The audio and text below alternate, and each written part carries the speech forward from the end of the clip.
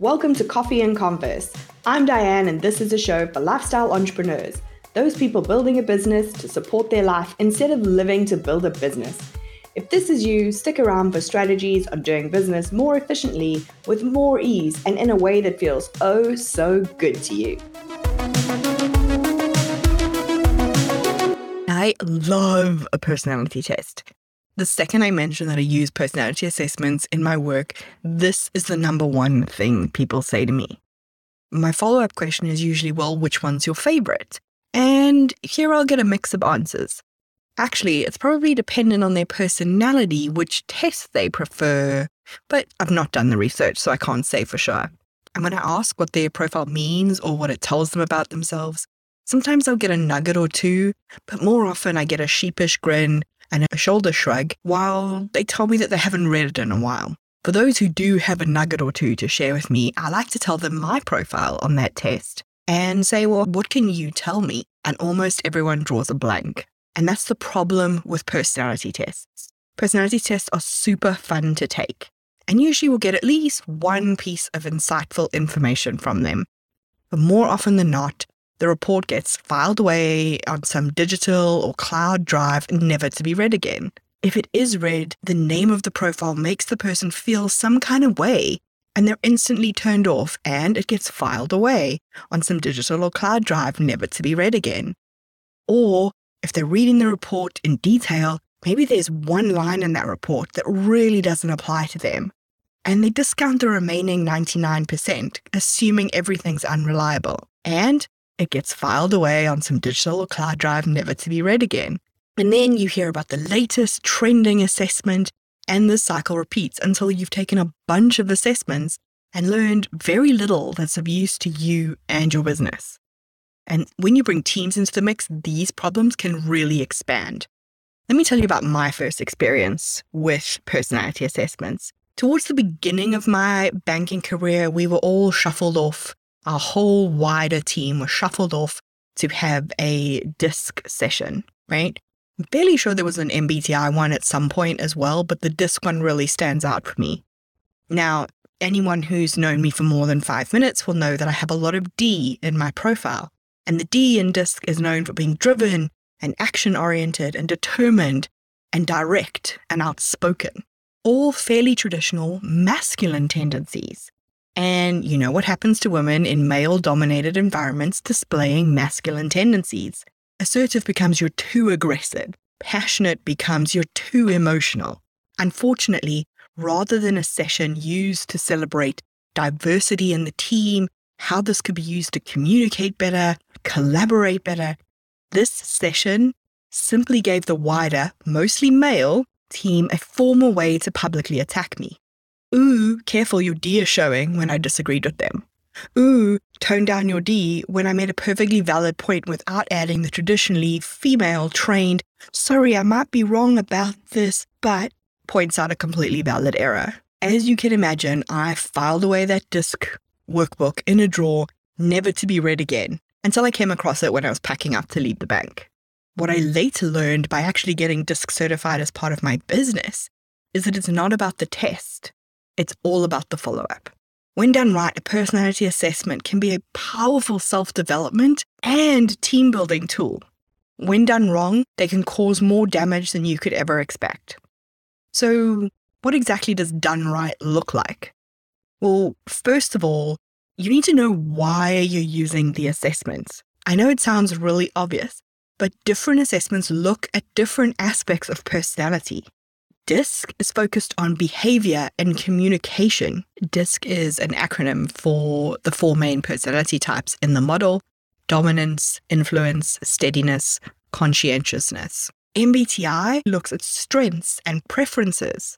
MBTI is where you have the 4 different characteristics coming together to form the different profiles: introversion, extroversion, sensing, intuitive, thinking, feeling, judging, perceiving, I think is the right one. These 2 are both incredibly popular in the corporate world. Colby A looks at the instinctive way that you take action. StrengthsFinder, surprisingly, as it says on the tin, looks at your innate strengths, so your talents. As you can see, it's really important that you pick the right assessment for what you're planning to use it for.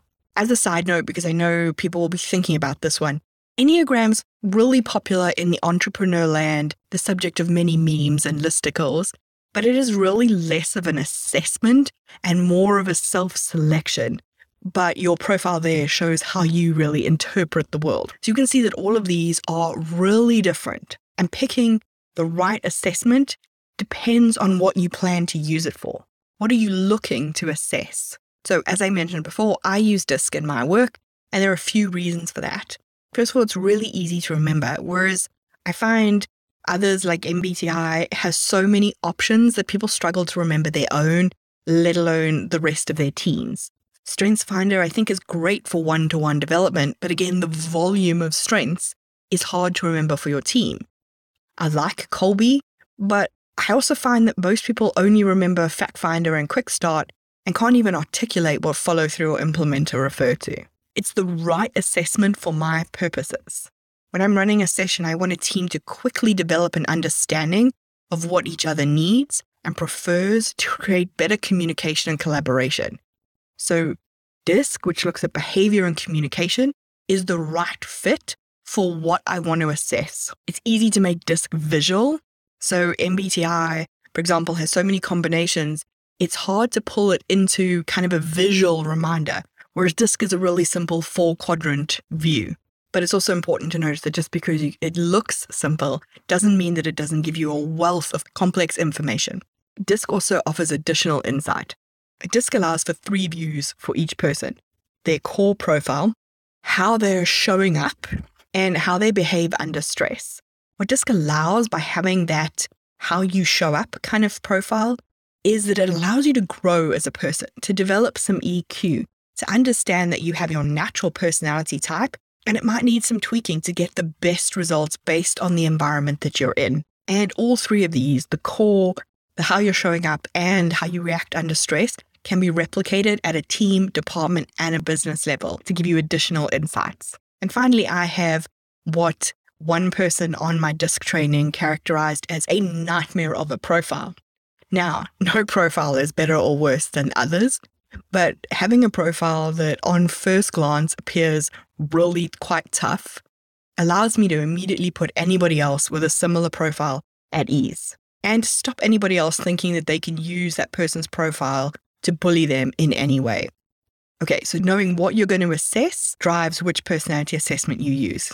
Okay, number 2, you really want to set the scene before you give your team a bunch of assessments to take. So again, you need to know why you're doing this so that you can articulate that to your team. Because if they're afraid that their job security, their bonus, their promotion, their career, anything depends on the outcome of their assessment, their answers are going to reflect what they believe you want to hear, which could lead to skewed results and lead you really both down completely the wrong path in further development kind of conversations. Once everyone has taken the assessments, the 3rd step is to ensure that there is follow-up. It's not simply enough to give everyone the test and have them share their profiles. You have to help them to understand their profile, the team profile, and how it all fits together to get any value at all. This can be a team discussion at a bare minimum, but most of the assessments that I've mentioned recommend you get follow-up with a certified consultant. And the reason for this is that the value in the personality assessment is in that follow-up, is in understanding your profile and how it fits with those around you. When I run sessions, I find people who haven't read the report at all. Like they know what their profile is called and that's it. On the flip side, I've got people who have read that report line by line, ticking what they agree with, and then they found 1 or 2 things that didn't sound like them. And so they've now decided that the report is completely unreliable, when in fact every report is designed to cover what the most common elements of those personalities are. People are still unique. They're not their personality assessment, right? We also have people who feel kind of bad about themselves, right? Until they're shown the power in their profile. So people like me who have a quote-unquote nightmare of a profile can, without context, be led to feel quite bad about themselves.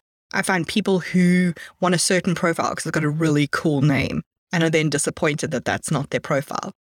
or people who've tried to answer for their job and their profile's completely wrong, that as soon as they start talking, that can get picked up.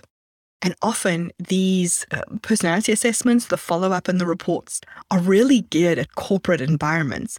And so people in the more online business, entrepreneurial space can find them quite jarring and not as relevant until you can pull it back and give them the high-level view of their role in their team. And pretty much everyone in the sessions that I run has looked only at their own profile, not at the team profile or how they contribute to it or the best way to communicate with it. Personality assessments, particularly in teams, can't be looked at in a vacuum.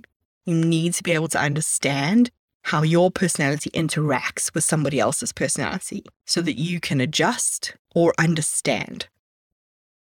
Now, if you're going to DIY personality assessments with your team and you're not prepared to do any of this work around the actual assessment, you would be better off grabbing whatever the latest BuzzFeed style, what fruit are you quiz, and just giving that to your team. Have some lighthearted Friday fun, because that's probably going to be about as valuable in developing and leading your team. On the flip side, if you would like me to facilitate a communication, collaboration, and conflict session with your team, I'm going to throw a link in the show note. You can get one booked in. But here's a summary of what happens. Everybody does their DISC assessment, and then we have a 2-hour session with the full team to really help them get to know themselves and their teammates at a much deeper level.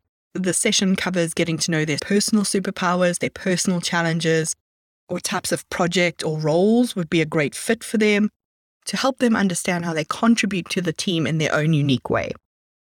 We talk about the communication styles across the team, right? A lot of conflict comes from how something is said and received.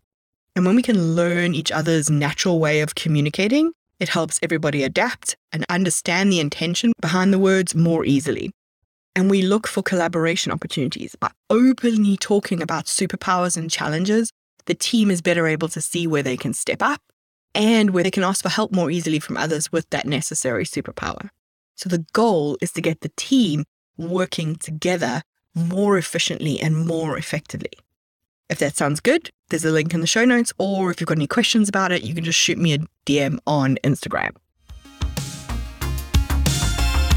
If you enjoyed this episode, don't forget to follow the podcast and leave us a review.